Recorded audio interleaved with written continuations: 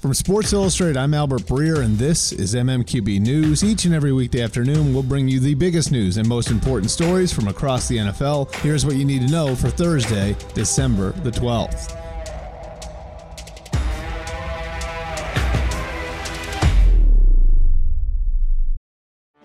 Get ready for the greatest roast of all time, the Roast of Tom Brady, a Netflix live event happening May 5th.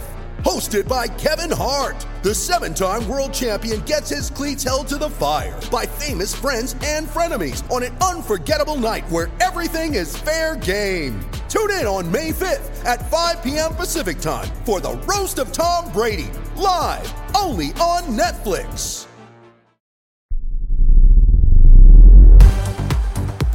Kansas City Chiefs quarterback Patrick Mahomes said Wednesday that he would be ready to play in Sunday's game against the Denver Broncos at Arrowhead Stadium. Mahomes, who bruised his passing hand in last week's game against the New England Patriots, said he took snaps from under center for the first time since and reported no problems. Today was the first day I was really able to grip a ball, Mahomes said Wednesday. I was able to flick it around yesterday, but today was the first day I was really able to grip it, throw it, and drive it down the field a little bit. Mahomes was listed by the Chiefs as a full participant in Wednesday's practice, meaning he took his normal amount of snaps. Mahomes said after the game his right hand didn't, quote, feel great right now, but x-rays came back negative. The injury is the third serious enough this season for Mahomes to land on the Chiefs' injury report. He sprained an ankle in the season opener against the Jacksonville Jaguars, though the injury never forced him to miss any practice or game time, and he later missed 2.5 games because of a dislocated kneecap.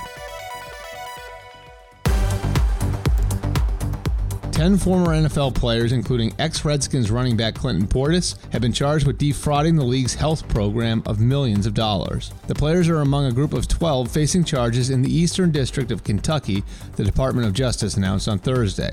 They are accused of filing more than $3.9 million in fraudulent claims, of which more than $3.4 million were paid between June 2017 and December 2018. Along with the charges that were announced, the Department of Justice said it will seek charges against 2 others, including former New Orleans Saints receiver Joe Horn.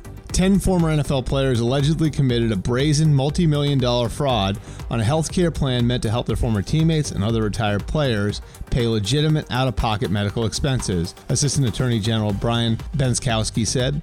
Today's indictments underscore that whoever you are, if you loot healthcare programs to line your own pockets, you will be held accountable by the Department of Justice. The other players charged are Robert McCune, John Eubanks, Tamarick Vanover, Carlos Rogers, Ciandris Brown, James Butler, Fred Bennett, Carell Buckhalter, and Eric Pruitt. Prosecutors allege the players targeted the Gene Upshaw NFL Player Health Reimbursement Account Plan, which was established as part of the collective bargaining agreement in 2006. It provides tax-free reimbursement of out-of-pocket medical care expenses that were not covered by insurance and that were incurred by former players, their spouses, and dependents. According to the indictments, the players made claims for expensive pieces of medical equipment such as hyperbaric oxygen chambers, cryotherapy machines, ultrasound machines, and electromagnetic therapy devices that weren't purchased or received.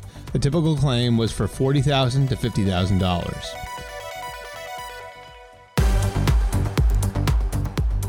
Eagles wide receiver Alshon Jeffrey will miss the rest of the season with a foot injury suffered in Monday's victory against the Giants, a source confirmed to ESPN's Adam Schefter. Jeffrey was taken to the locker room on a cart during the second quarter. He was not contacted in the play, but left the field limping before throwing down his helmet and entering the medical tent. He then sat in the front seat of a cart that headed to the tunnel. Jeffrey finished the season with 43 catches for 430 yards and 4 touchdowns. The injury left Carson Wentz with just 2 active receivers for the rest of Monday night's game, J.J. Arcega-Whiteside and Greg Ward.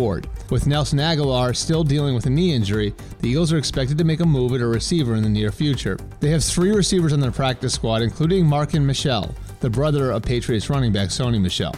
And that's the MMQB News for today. Subscribe and listen wherever you get your podcasts each and every weekday afternoon. For more NFL analysis, check out the MMQB NFL podcast and the MMQB on the web at si.com/NFL.